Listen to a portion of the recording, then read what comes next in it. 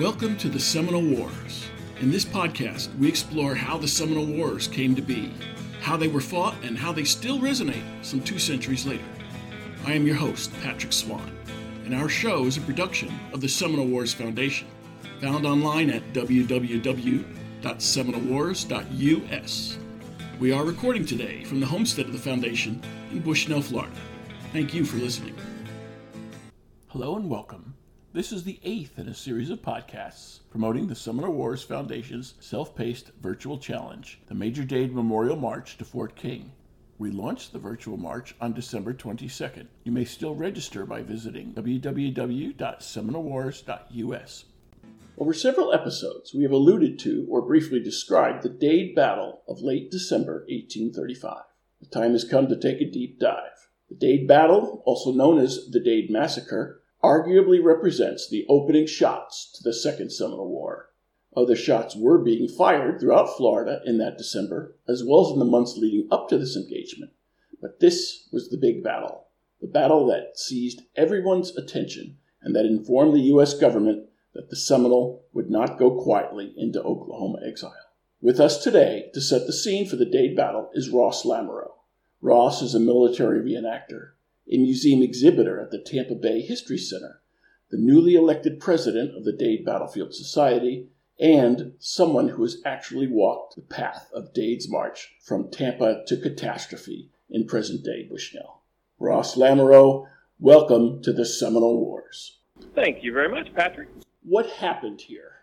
On December 28th of 1835, a column of men marching from Fort Brooke in Tampa today to relieve the garrison at Fort King near Ocala today were attacked and ambushed by a column of Seminoles in a very classic ambush that killed all but 3 men. This was the largest loss of life by ratio of any Army unit since the American Revolution and was really the catalyst, not exactly the starting point, but what drove the government to enter the Second Seminole War.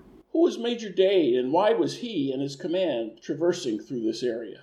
Major Dade was Francis Langhorne Dade, a U.S. Army officer since the War of 1812. He was one of the senior officers at Fort Brooke when they were given word by the Army that they needed to go relieve the garrison at Fort King. There were tensions happening, and the Army foresaw that there was going to be, if not war, at least conflict.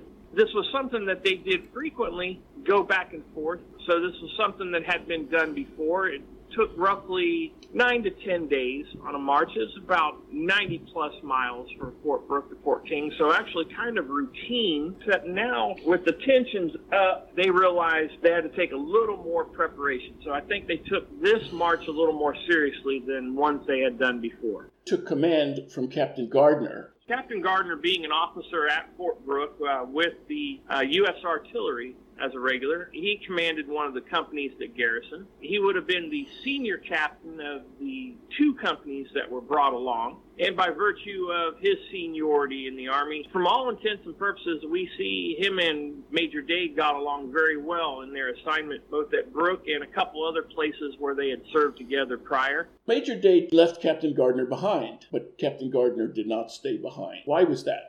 Captain Gardner had stayed behind to take care of his ill wife, but he was able to arrange for shipping for her to go to Key West, and I believe later on to New Orleans. So once she was taken care of, he felt his professional need was to go back to the column, so he met them within just a little over a day. He met them in an encampment, I believe, near the Hillsborough River along the march. He felt it was his duty that initially, since he was supposed to command, and Major Dade had been gracious enough to take that over, that he needed to then come and take his role. Gardner was bringing about the same level of knowledge and time in the Army, just a few less years than Major Dade. So I think all in all, he was a good professional officer that knew his job within the artillery. And with that goes, a side note, artillerymen of that period, at least in what was called the heavy artillery, those in the garrison, those using larger guns, were also trained in infantry tactics. So Captain Gardner was bringing not only the artillery professional knowledge, but very basic knowledge of an infantryman. So he was bringing a lot of knowledge, a lot of skill, and like I said, by all accounts, got along with Major Dade. So really a good right-hand man to have as an officer. What was the Fort King military road that they traveled on? Well, that was the main artery or main road that traversed north and south on the west coast of Florida. This was basically, at that time, a dirt trail that led from the gate of Fort Brooke all the way to Fort King. Being the main military road became also then the main civilian road as roads progressed and Florida became a territory and a state. It roughly parallels that of US 301 today. How familiar was Major Dade with this road? I would have thought very familiar. He had made the trip to Fort King several times that I can figure, and the maps that the Army had produced of that road were pretty good. When you look at today, when you overlay the period maps over modern maps, they were really, really close. So I think he would have been very familiar with the road itself, most of the terrain along the way.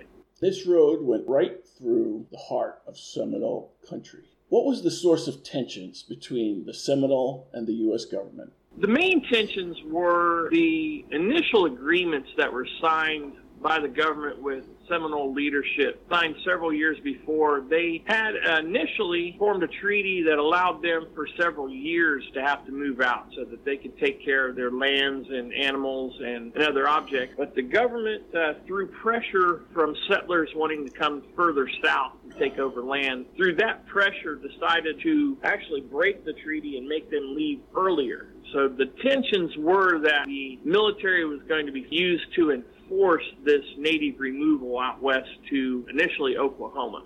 Seminoles, seeing this pressure, some that still sided with the government, put their own pressure within the tribe to force up the move, but other leadership and other members, including the famous Osceola, were not as ready to make this happen. There had been several smaller incursions or spark-ups that had occurred, some random shootings. Even the government realized something's about to happen. Just things did not feel right, were not the way they were, because even Fort Brooke and Fort King had friendly natives around the posts all the time. They began to disappear or be around less frequently. It was just a matter of time. Everybody in command knew it, all the way up to the highest levels to the president. With this backdrop, this was why Major Dade was taking his command to Fort King, to relieve it, to plus up its numbers and so forth, in case there were any trouble with the Seminole. Yes, indeed. In fact, they were deploying more troops from New Orleans to Fort Brooke for that very thing. And that's actually why the initial column led by Major Dade was a little later than they intended. They were hoping that the ships from New Orleans bringing another company of men would come. They did not, so he took it upon himself to go ahead and take the men that he had. The great question that historians asked: if time was of the essence and Dade was needed urgently at Fort King, why did this infantryman bring along a cannon, which would have to cross several streams or rivers and generally slow down his force from getting there with all deliberate speed? We're using our modern sensibilities about slowing down. In reality, during the period, the bringing of a cannon was normal military doctrine to protect themselves. It was probably also needed at Fort King when you look at the list of armaments that they had. They had oxen to bring it. Oxen, although aren't fast animals, they move roughly at the pace of the human march. And the regulations back then that allowed for a certain number of breaks within a given day, the reality is it really wasn't slowing them down, and it gave them the added, if not actual assistance, the psychological aspect that it did. So it was to protect the column and use in defense and attack if needed. Now, he started out with horses pulling this cannon, but that proved cumbersome. It did indeed. When we envision a road, we're seeing paved, nice, smooth areas, and this wasn't as finished. This was nothing more than a dirt trail, so there were plenty of places along the way of sand, water, particularly the river crossings. There were several rivers that had to be crossed, so they realized horses were not the way to do this and brought in oxen, yes. Major Dade set out with this command, mostly artillerymen, and I suppose then it certainly makes sense to bring a cannon if you're bringing artillerymen, even if they're trained as infantrymen as well. I know you said that the cannon didn't necessarily slow down the march, but when you reach a river and you have to get a cannon across and lots of troops and or oxen moving it, it does slow you down. What were some of the difficulties they had in pulling this cannon on the march? Some of the difficulties they had in pulling the cannon definitely were in the river crossings mostly. They were using fords as opposed to bridges. They did not have, I think, but one bridge built across any of the rivers they had to cross. So in a ford crossing, you're dealing with Florida sand, mud, depth of water. So there were times along the way within the rivers that the hubs and wheels would get stuck. Also along the trails themselves, there were lots of rain, so there's mud, there was tree roots, there were all kinds of things that would keep them from rolling along smoothly. We're talking about wooden wheels on a gun and some surly oxen who they themselves even were kind of slow to move at times. We know based on writings from other marches in similar circumstances. They also had problems traversing through the foliage. Even today when you go along the area and see the heavy scrub palmettos and mix of pine and oak trees, just the terrain itself was very difficult. But the cannon that they were using and the crew that had them were also pretty adept at disassembling the guns should they need to do that. I'm sure there were times that they actually had to, at a couple points, disassemble them to traverse the areas. And it was common Army doctrine at the time to be able to do so, even on the heavier guns. And they had over 108 men trained to do so. Yes, in the long run, it probably slowed them down, especially with the modern sensibilities they had. But again, their training as U.S. regulars oftentimes could overcome some of those problems. Ross, you discussed what the Army force consisted of. What did the Seminole force consist of? And how many of them were there approximately at this battle? Depending on the accounts from those that were talked to afterwards, there were anywhere from 200 to 300 Seminoles coming from multiple different areas and even backgrounds. I don't know enough of the cultural parts as far as what ethnic backgrounds they were, but what they had ideologically brought them all together to become Seminoles. They were light infantry. There were a few mounted Seminoles, just like we used. Some of their leadership was mounted so that they could move and be seen, but by and large, most of them rode or walked there. They kept the horses very well to the rear. They came in ahead of the Army, picked their spots. So what you had was basically attacking a well-camouflaged, well-set up light infantry, what would have been about 2 or 3 companies of men if compared to the Army. They were light. They weren't encumbered by heavy equipment. They had their rifle, their pouches,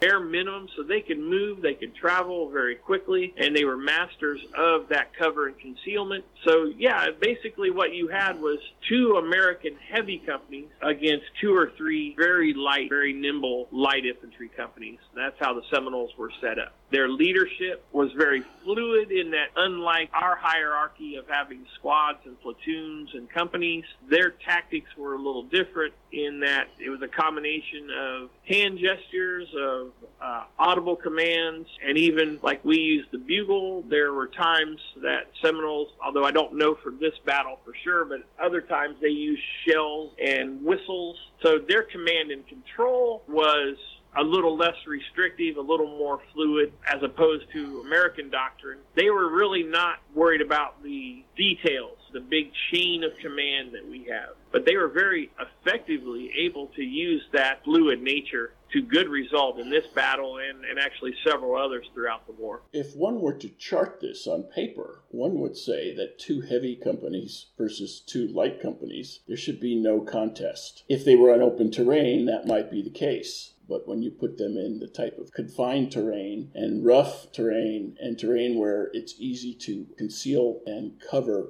one's positions, we got a different outcome.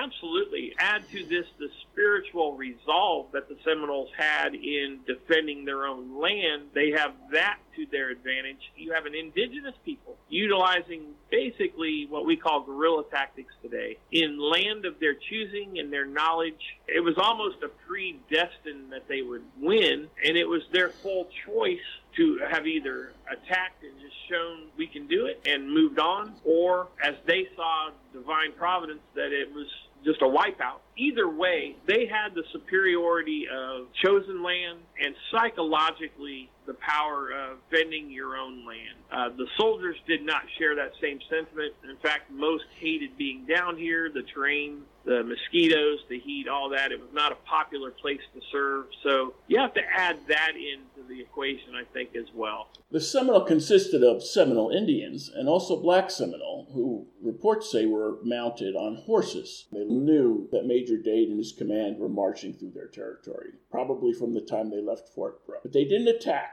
while he was crossing the rivers. For Major Dade, after crossing the last water obstacle, he felt that the danger had passed. How did Major Dade then find himself in an ambush? I think it had everything to do with Seminoles' brilliant understanding of how to use the land to their advantage. And when you go and see, even to today's mind, the brilliant use of cover and concealment that's there, the open land for clear avenues of fire, yet plenty of palmettos, pines, and other natural concealment, and then also a pond on the eastern flank of the battlefield, which was very marshy, very nasty. So what you had was really one way in, one way out, with a complete flank being covered. So in using what we today call an L-shaped ambush, you were able to clearly fire into a very large field. This is obvious based on past actions and from learning from the natives themselves that this was a major planned place. The terrain was absolutely perfect. Anyone who's walked that road, seen the areas that are very similar today in the undeveloped areas, can realize that that's probably one of 2 or 3 of the best places along the way that you could attack. Seminoles picked their ground very, very well. How did Major Dade fail to prepare his troops before they moved into what would become the kill zone? Some of that is the arrogance of being a regular officer at the time, and other parts was he felt that the hardest part of the march would be the water obstacles, as you put it, the river crossings. So I think he had pretty much a clear shoot all the way up to Fort King. A combination of that arrogance, and arrogance may be a harsh word, but that's kind of the modern word we use. A combination of that, combination of trusting in his men and his NCOs, and then probably just from being tired. He let his guard down by not following typical regulations of a march through conflicted land. He would have had a certain number of flanker men several yards from the flanks of the column. He should have an advanced guard several hundred yards ahead and a rear guard. Of those things, the only thing he did utilize was an advanced guard, and they were really close to the main body. They were less than 50 yards. So basically, he broke Army doctrine at that point. And also, to throw things in, was the weather. It was cold and wet. It had been raining pretty steadily with temperatures in the 40s. So the men themselves were kind of tired too. And it was the perfect storm. When you have wet, tired, and overconfident men, it leads to letting your guard down. So it was a perfect storm. The men also did something with their overcoats. That caused them great difficulty once the ambush began. What was that? The overcoats are a point that we talk about a lot today. Army regulations then did not prescribe wet weather gear like we have today or even a few years after. No raincoats, ponchos, anything like that. The men used their overcoat as rain protection. A lot of the men, by virtue of how they carried them on their knapsack, usually either rolled up in top or inside the flap where they could pull them out quickly. Most of the men very lazily put them on over their gear and buckled them up. In a quick ambush or attack, that's deadly because now reaching in for your cartridges to defend yourselves, to grab bayonets, you're encumbered. And that initial attack hit, we believe, almost half of the men in the very first volley. So their reaction time was greatly hampered by having that encumbrance. Once this began, what actions did the men of Dade's command take? One of the things I always like to say when talking about this is when it comes to warfare, particularly with the U.S. Army, the technology changes, but the men stay the same. And what I mean by that is they are able to take what technology they have, which at the time was a pretty decent 69 caliber smoothbore musket. They're able to take that and their training, the close order drill and constant drill and training that they received from their non-commissioned officers. And in combination with that training and ability to react and the officers that were still left, because Major Dade was killed in the very first shot and first volley of the battle, the junior officers that were left, along with Captain Gardner and the majority of his non-commissioned officers, were then able to react according to the doctrine they had today. And it's very similar to what we have today. When in an ambush, you counterattack. That initial volley, even though the shock of having almost half of your command down right off the bat, very quickly we know from all accounts they were able to rally. They immediately reacted to the L in the ambush by forming two lines of ranks, one facing to the north, one facing to the west, and were pretty quickly able to react and counterattack. In fact, battling for several hours, 2 to 2.5 hours by all accounts. That's what happened initially after that first attack. They were able to counter that with professionalism and keep most of the force intact after that. One of the key things to know for soldiers is train, train, train, so it becomes instinctual. Infantrymen, as opposed to artillerymen, might know more instinctually that when you're in an ambush, if you can affix a bayonet, do so, and then charge into the ambushers, because now that puts them on the defensive. It is told to all soldiers, this is the best way you have to survive. Why didn't Dade's men do this?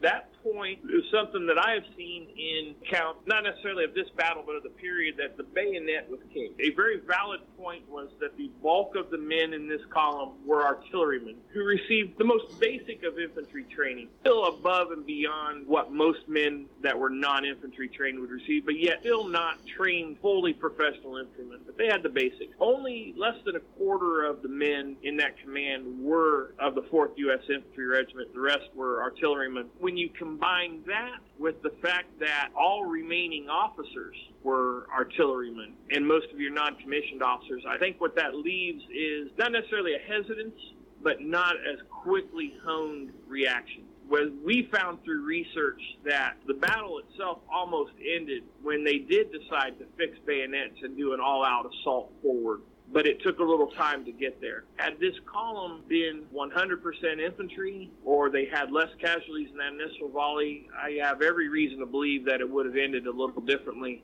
but it did not. In hindsight, we're looking back at a preponderance of artillerymen, we're looking at a preponderance of artillery leadership, and I think a natural amount of shock and fear from that initial volley. Yeah, again, armchair quarterbacking this, we could look and say if they'd fixed bayonets and charged immediately, we might have a different turnout, but it didn't. And they might have had a different turnout if they had better intelligence. Certainly, as I mentioned earlier, the Seminole followed the trail of Dade's march and knew where they were at all times, but Dade didn't know where the Seminole were and certainly didn't anticipate they were at this spot where they were ambushed. What part could intelligence have played to prevent this?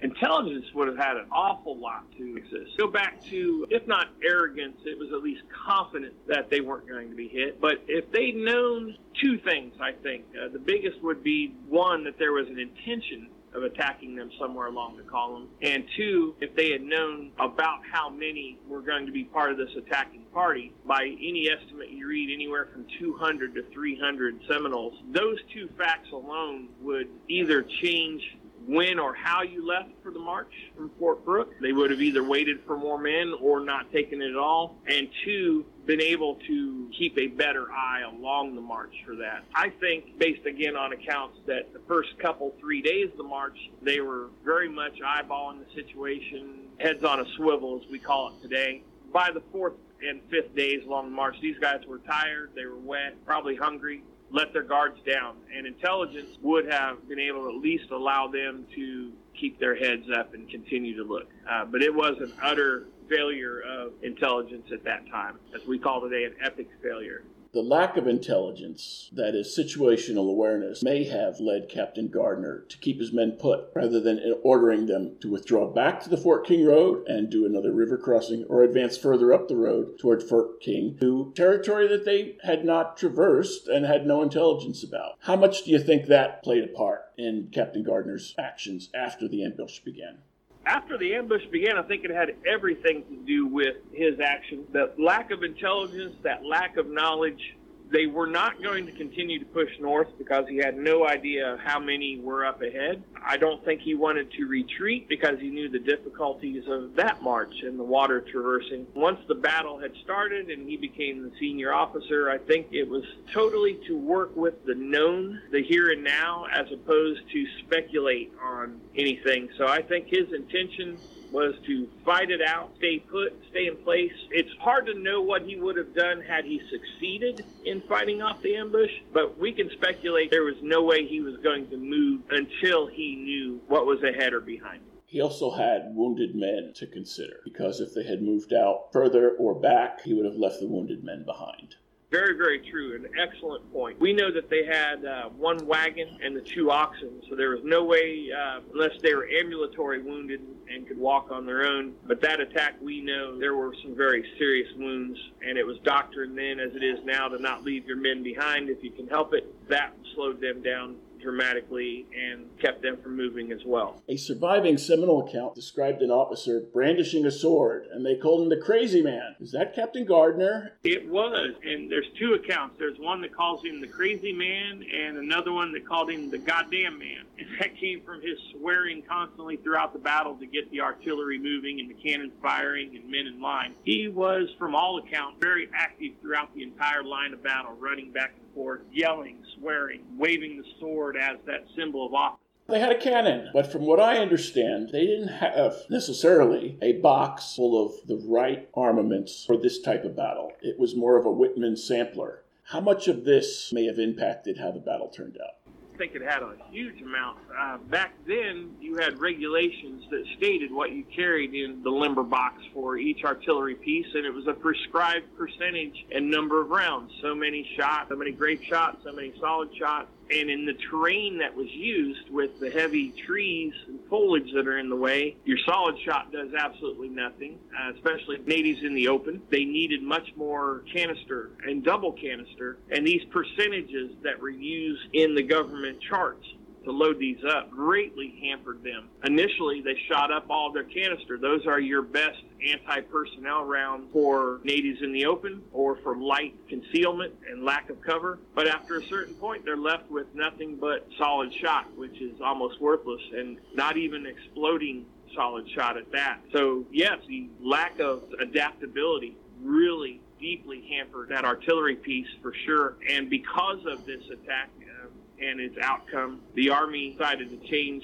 their rules a little bit in the regulations and gave officers more autonomy in loading the limber for any kind of movement after that. Did not help Dade's men, but it did change the outcome later on, allowing them a little more flexibility. Ironically, they got some feedback on the lack of effectiveness from captured Seminole in the months following this. What did they say about the cannon fire upon their positions?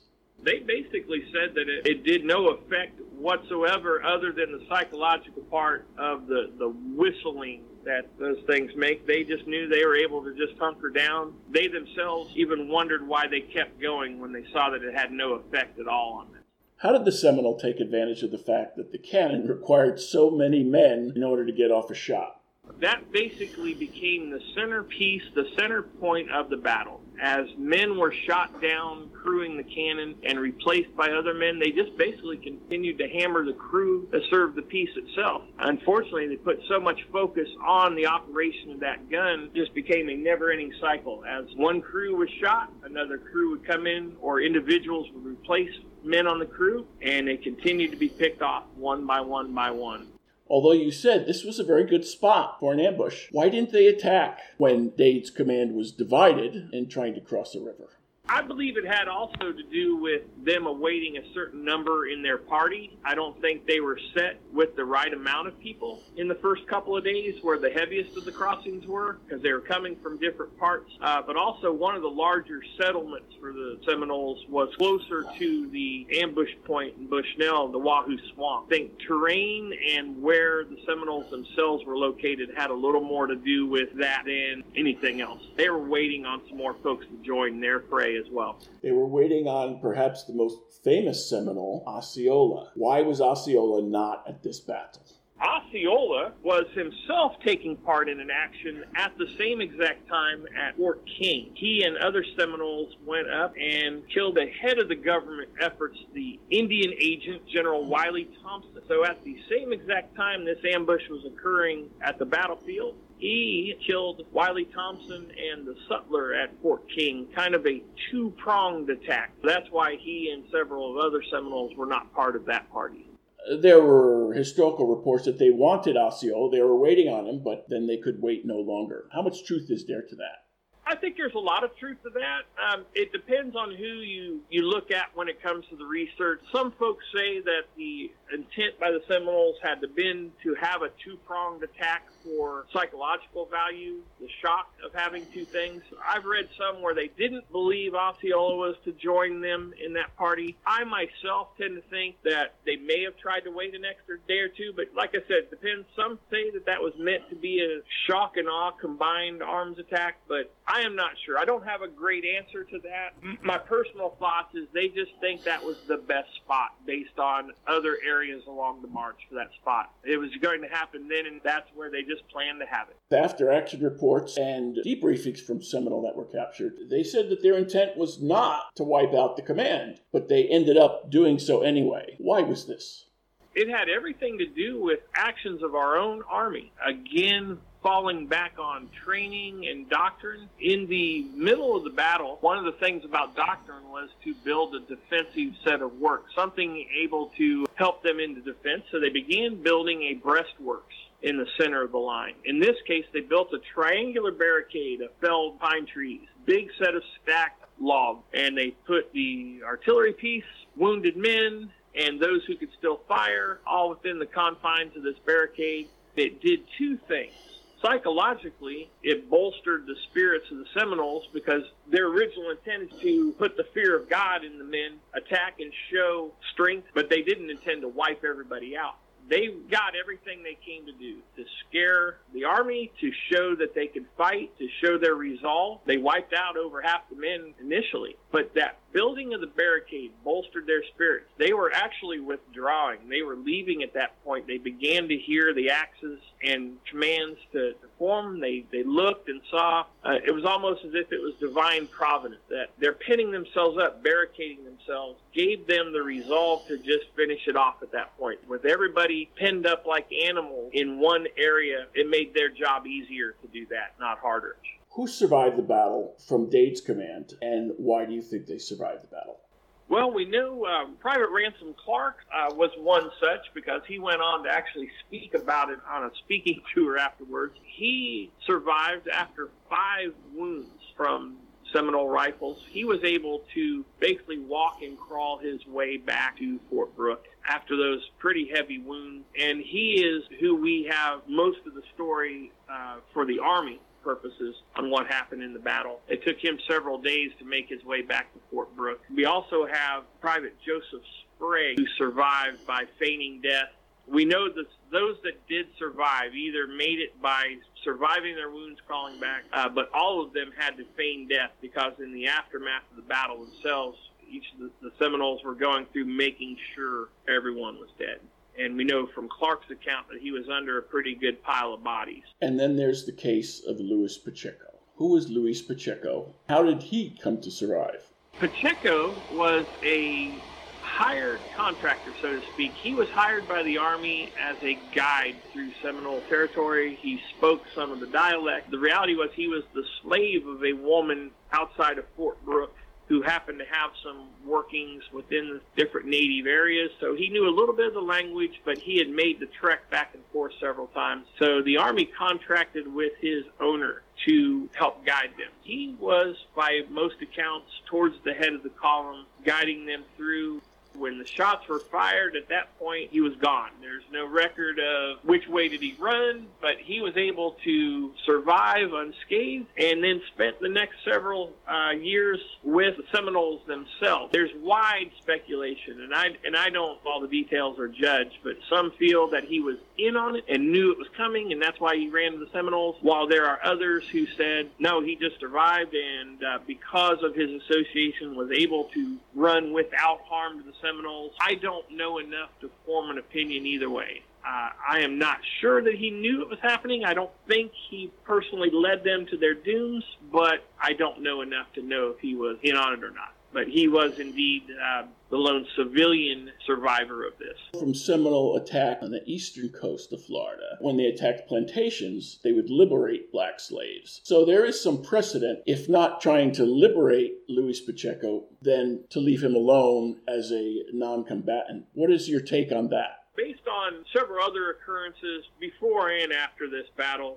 blacks within the Seminole tribe were kind of a complex issue, but the difference was that even though some Seminoles had slaves themselves, their slavery was quite a bit different than white chattel slavery. I think it had everything to do with what skills or what knowledge one brought. You could earn your freedom through several things: work, knowledge, and generally how well you got along. So even those slaves that were held by the Seminoles were quite a bit different. But blacks fairly rapidly were able to assimilate their way into Seminole society and became so widespread that black slaves from U.S. and territorial plantations have become a point to run to Seminole land, because they knew that if you could assimilate the Seminole culture, you became accepted, if not like a full accepted member, enough to live on your own with much more freedom than ever given before. And I think also that there were several black Seminoles who were widely regarded within the tribe and fully accepted. When you look at examples like John Horse, for instance, they were given actual leadership roles, if not chiefdom, within the tribe. But I think by very nature of the Seminoles being a mix of other areas and tribes, what's one more culture to add to it? I think Seminole culture was very accommodating to the blacks and became a better place for them in many areas than it would be the plantation life in the South. It's a fascinating part of Seminole culture to me are the black Seminoles. Actions did the Seminole take after they had achieved the victory?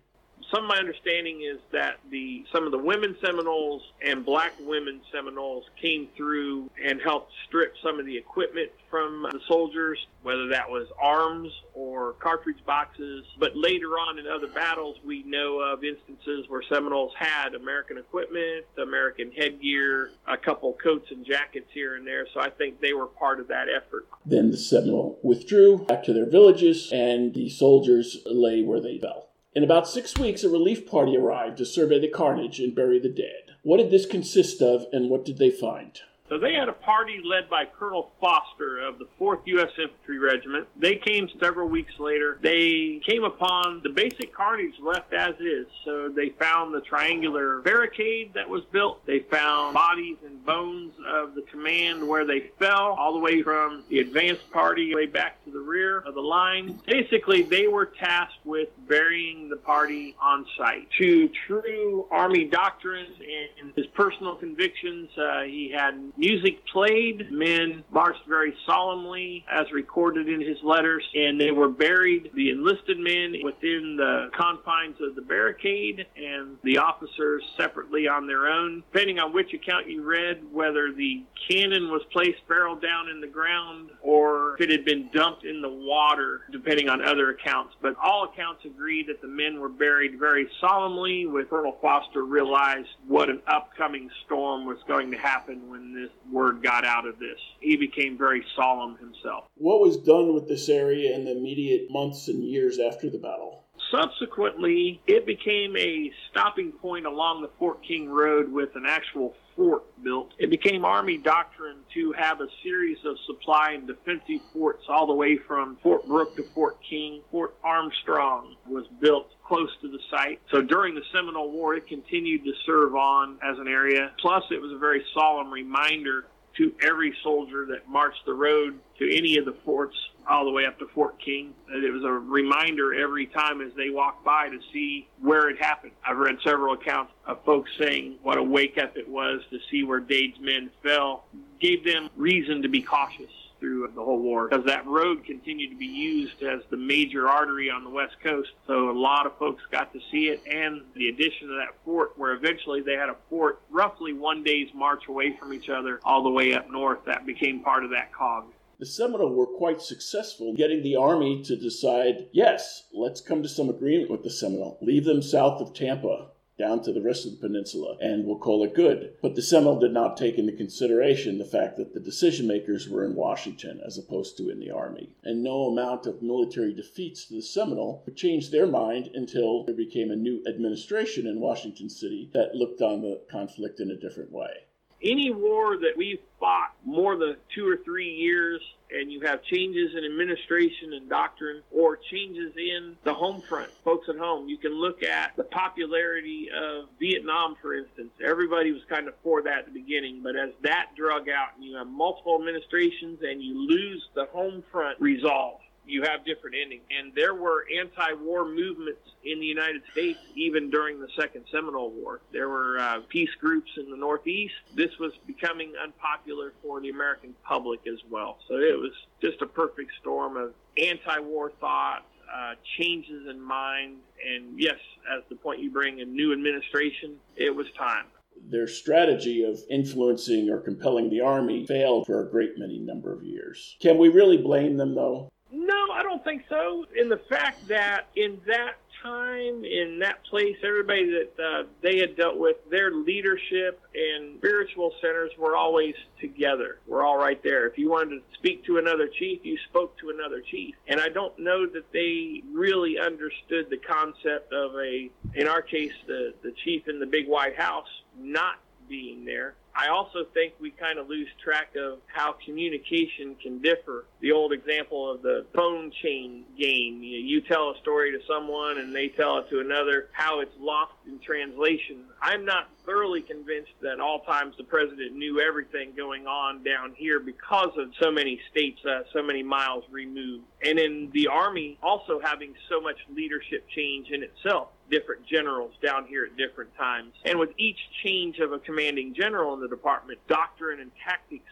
changed and thought. So I think for the Seminoles, it had to be actually kind of confusing to even know who was in charge. This was a tactical victory for the Seminole, but some view it as a strategic disaster.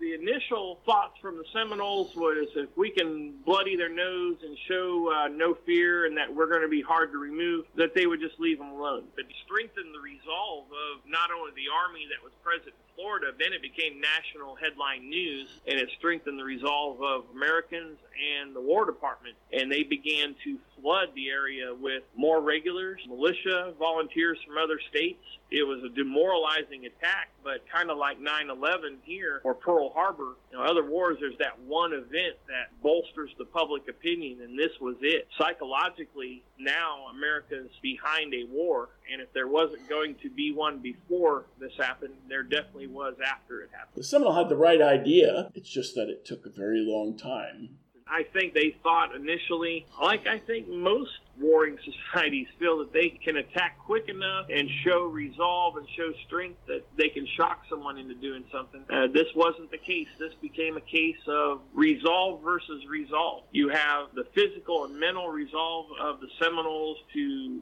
stay in their homes, yet you have the resources of the War Department and volunteers from several states. So these clashes just went on longer than I think anyone wanted or predicted it to. By 1842, everyone was done. Seminoles themselves just wanted to be left alone. The War Department was definitely over. It was just time. It was attrition. It was long and drawn out. And like many other American wars, Americans lost interest, lost resolve. They become pretty forgetful after a couple, 3 years in anything. one by one, their settlements and crops being burned. The Seminoles, as they are captured, are brought to the interior forts and eventually shipped out. It just became a long, drawn-out war for them and became very hard to replace. They went to areas that no white men really wanted, the Everglades or other marshy areas. Even today, looking at these areas, it would have been incredibly hard. You combine all of those factors, and I think everybody was ready for it to be over. In the end, with the Army leaving, land that they're occupying is theirs. Spiritually, psychologically, the Seminoles are left with their pride intact. Even though the winners are Seminoles, I don't think there was a clear winner or loser in this. Everybody was losers in the long run. Ross Lamoureux, we're out of time. Thanks for a fascinating discussion, and thanks for joining us for the Seminole Wars. Thank you very much. If you enjoyed this show, please take a moment to like us on Facebook at Seminole Wars Foundation. Leave a review on iTunes or your favorite podcast provider. Your reviews and comments help new listeners discover us and help us keep the show going. Visit our website at www.seminolewars.us for blogs, articles, news, books, events, membership information, and how to subscribe to this podcast. We'll be back soon with a new episode of the Seminole Wars Podcast. The Seminole Wars Foundation is a 501c3 nonprofit organization dedicated to preservation, education, and publication of Seminole Wars history throughout the state of Florida. This podcast is copyrighted the Seminole Wars Foundation 2021. All rights reserved. Front bumper music, The Devil's Garden, Roast 'em, provided by kind permission of Rita Youngman. Back bumper music, Second Seminole Win, by Jed Merrim and Ricky Pittman, courtesy of Ricky Pittman. All rights reserved.